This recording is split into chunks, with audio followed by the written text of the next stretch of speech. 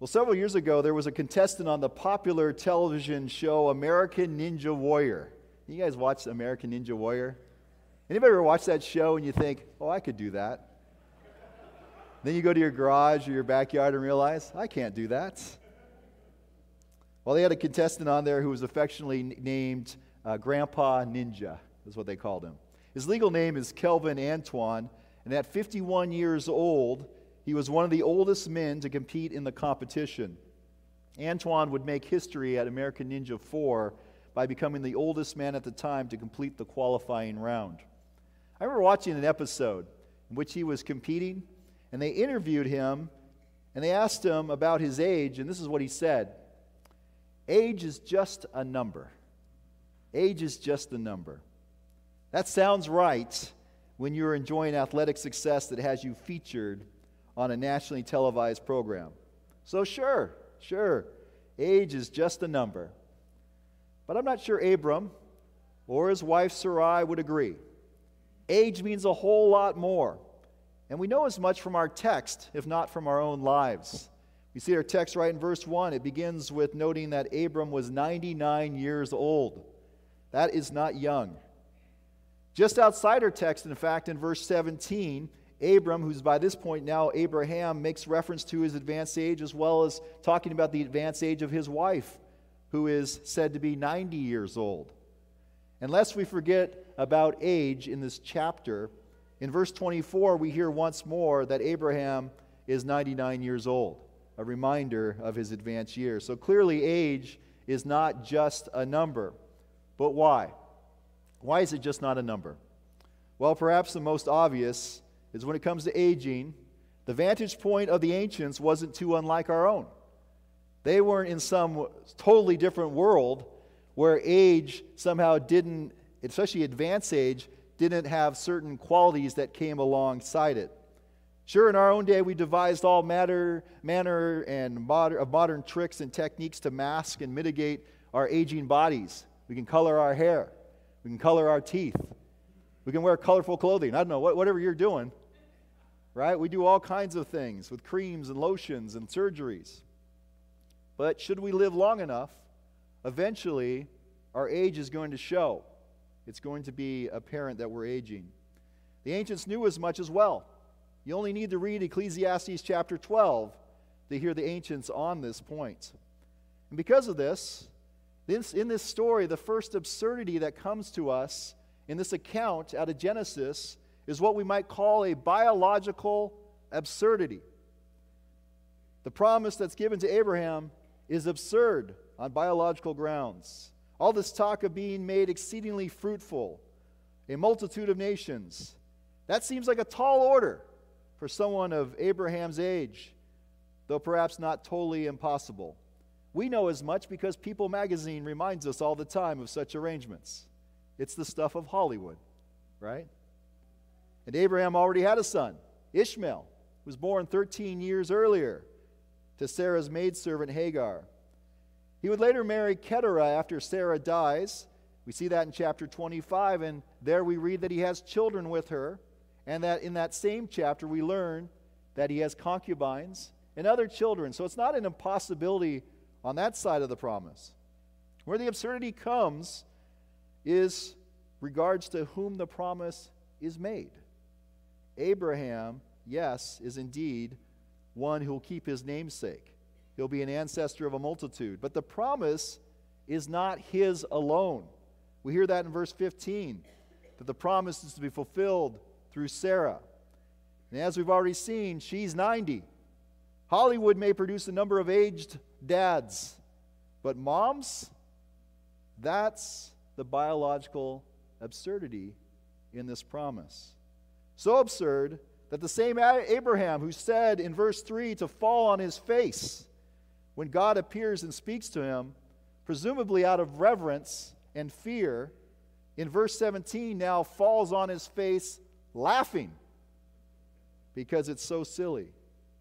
Because age is more than just a number. But the biological absurdity isn't the only challenging notion here. There's another absurdity that occurs here, what we might call the chronological absurdity. Specifically, a lot of time has passed Since that time when God appeared to Abraham in Genesis chapter 12 with the initial call. How much time? Do you remember what it was like to go to an airport and not go through TSA? You guys remember that? You ever been on a plane back then and someone jumped in before they shut the door? Came running from the ticket counter? Remember when people used to go and play games at the airport? There's all kinds of youth activities that were done at the airport. People playing sardines and hide and seek, climbing around on baggage carousels.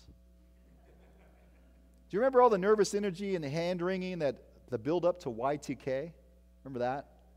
Our toaster oven's going to attack us? We didn't know what was going to happen, right? Y2K. We had to cancel our youth all-nighter because of Y2K, because people thought they're going to take to the mean streets of Fairwood and take over the planet. But that time span, that seems like a lifetime ago, and for some it was a lifetime ago, even more. That same time span is roughly the same amount of time between Genesis chapter 12 and Genesis chapter 17. Because if you read in Genesis chapter 12, it says he was 75 years old, and now he's 99.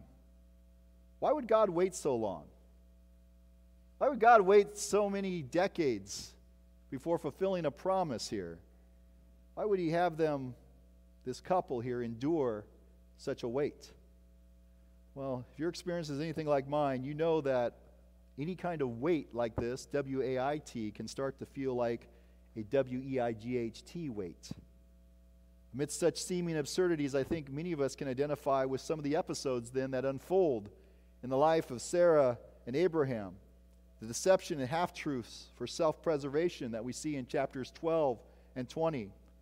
The effort to bring to fruition the promise of offspring in chapter 16. Even the effort to cover up one's own laughter that we see in chapter 18. In short, like the ancients, we moderns oftentimes try to take matters into our own hands. We try to be our own miracle.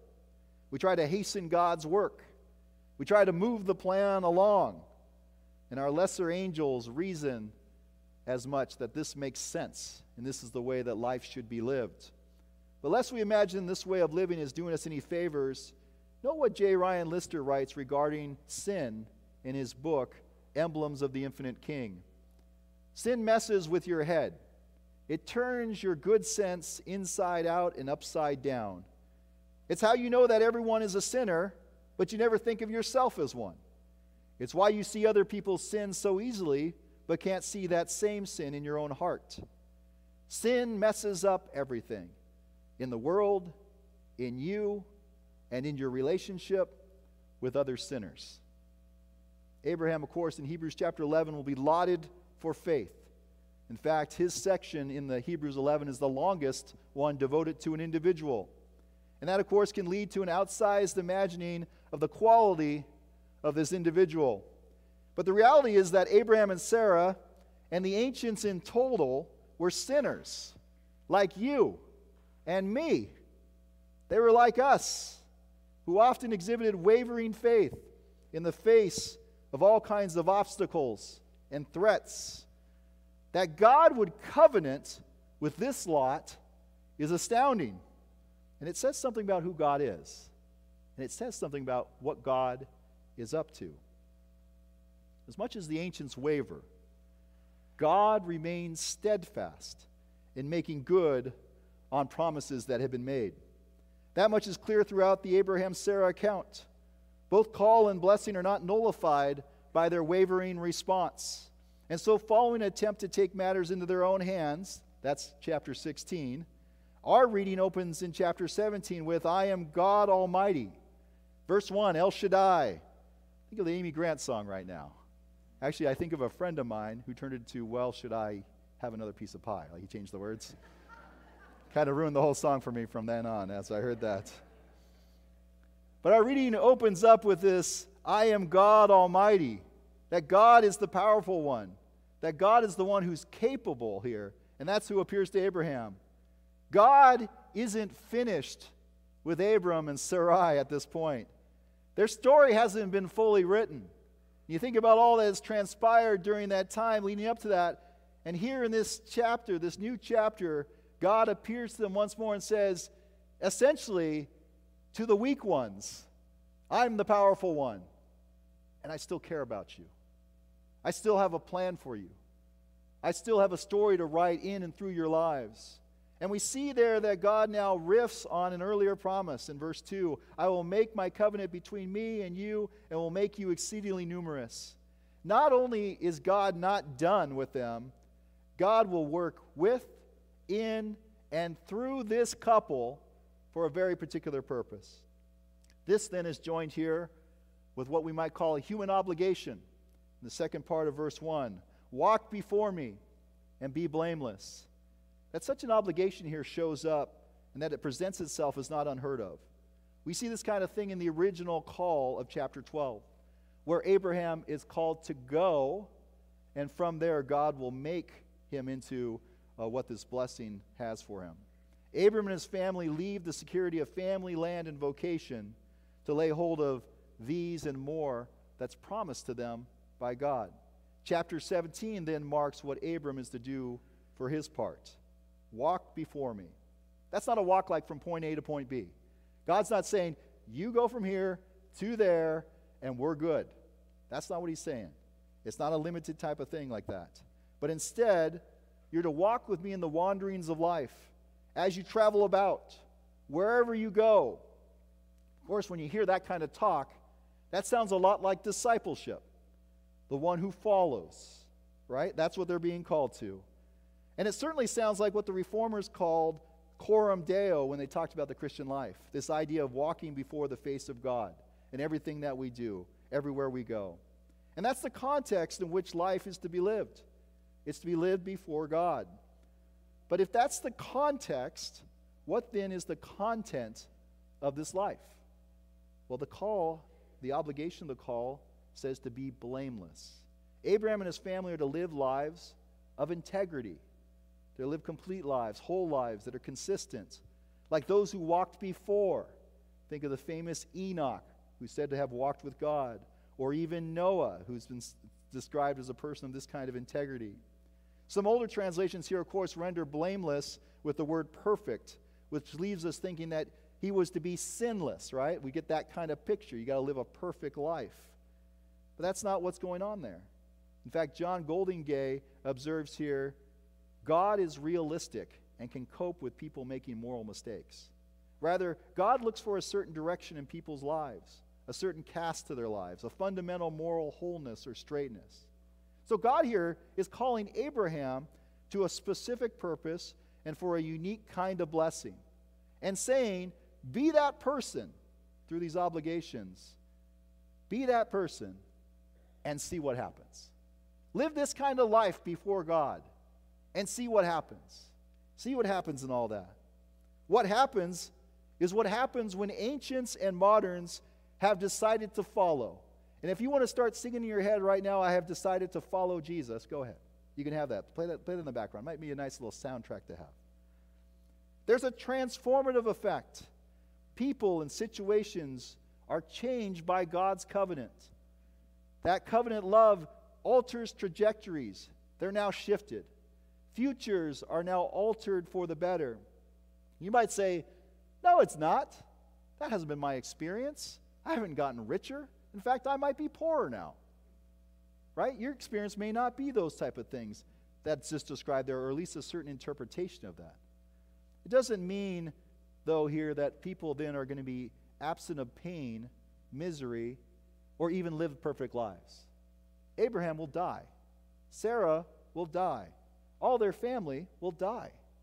They've seen the misery, they've seen the pain, they've seen the suffering, they've seen the aging. So it's not saying that at all. But rather, the laughter of disbelief is one day replaced by the joy of fulfilled promise. In our text, that comes with the later birth of one named Isaac, which means he laughs or he smiles. That's a nod to the joy of that beautiful moment, a moment that wears the biggest of grins, all the while not forgetting the disbelieving past. What more, this is but the beginning of a flurry of blessings to be unleashed to all the world in Christ and through Christ, a descendant of Abraham and Sarah. And all of this is because of God, the steadfast one, who transforms stories and situations, persons and possibilities, who doles out names as a witness to the reality of what God had done, what God is doing, and what God will do. If you want to take a nice little side trip down seeing how names can be changed, which depict a new future, take a read of Isaiah chapter 62. It's a beautiful picture of what it looks like for a community to have its name changed because of God's promises and work of restoration. That here, love and care of all creation that we saw in the promise of Noah is now matched with the love and rescue of you and me here in the story of Abraham. Luke Rowland offers an imaginative reflection that he aptly titles Abraham's Obituary on a site called Faith Lead. It's an initiative of Luther Seminary. And as you might guess, in a title like that, when we talk about an obituary, Rowland invites the reader to imagine that you are waking up in Hebron thousands of years ago. You're having your morning coffee and reading the Hebron Daily News on a tablet of stone. It was a long time ago. You scroll down to the obituaries and you find that Father Abraham has died. News like this would be a shock. Abraham was a biblical figure of extreme substance and importance. A figure of that proportion would have tributes coming in from all over. How do you think his obituary would read, Rowland asked? What would he be remembered for? That's an interesting question. That's an interesting question, particularly toward unpacking who Abraham was and what he's accomplished, and even Sarah as well, if we extended it out to the family. And I imagine here that such ponderings might get our wheels going toward thinking about our own lives, who we are, and what we are up to. Rowland here supposes that, quote, if Abraham lived and died in our modern day, we would likely read of his many achievements and accomplishments, that we might learn that Abraham was a very successful man, that we might even acknowledge he was caring and thoughtful leader to allow his nephew Lot to join him on the journey to Canaan. Among other things, we'd have notable career highlights and life achievements kind of stuff, is what we would say. But knowing how common such expressions are in our own day, we write our own obituaries or we write them for others, that might be common, it might be consistent, but it's hardly imaginative. It's hardly imaginative. Instead, Rowland invites readers to consider an altogether different obituary for Abraham. And not just Rowland, but the Apostle Paul does as well. Apostle Paul in Romans chapter 4, who will conclude, if Paul wrote Abraham's obituary, this is Rowland now, it might simply say, and he believed in the Lord, and he counted it to him for righteousness. That was the only thing that really mattered about Abraham. He was a slup. He made lots of mistakes. He was like you and me. He wasn't always the firm believer. Tried to weasel his way out of things, tell stories, pretend like his wife was his sister, which was actually kind of true, but he was doing that kind of thing to get out of trouble. He was very much like us, leading a life where decisions are made out of fear until he was encountered by the love of God. And God called him and chose him because God loved him. It was from God's design and God's purposes. And changed his name and changed the possibility of his life. There's an old Christian tradition, so I've heard. I'll take it on face value. It's been told to me, and I've used it ever since in baptisms, where when a child is baptized, oftentimes where you see this, the parents are asked to give the child's first and middle name, but not their surname. The tradition here affirms that in baptism, we are enjoined into a new family, that we become God's own people. And with the reception of covenant promises consistent with God's grace through the ages, and now bearing the mark of our Creator and claimed by God, we are then enjoined and engrafted into that new family. We become children of God, and thereby given a new name. That sounds a lot like Abraham and Sarah. Claimed and chosen and given a new name with promises attached to it. But today we live in a world where those who consider Abraham a common ancestor are at odds with one another. That's the world we live in. representing different perspectives, even if you think about just the conflict right now that rages in that land where Abraham, Sarah, and their family once traversed. Think about the many interests that exist there. I was reading Commonweal, an article about a week ago. Thomas Bancroft identifies the challenge here when he writes, "For religious Jews, the land of Israel is a divine inheritance. Muslim solidarity with Palestinians is reinforced by the holy status of Jerusalem in the Islamic tradition.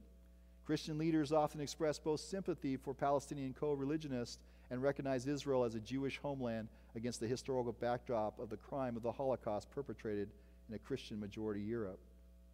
So this might speak to what we might imagine as being the Abrahamic challenge of our day, which are try to sort out the differences and the difficulties, the troubles of our day that we live in as ancestors and the children of Abraham.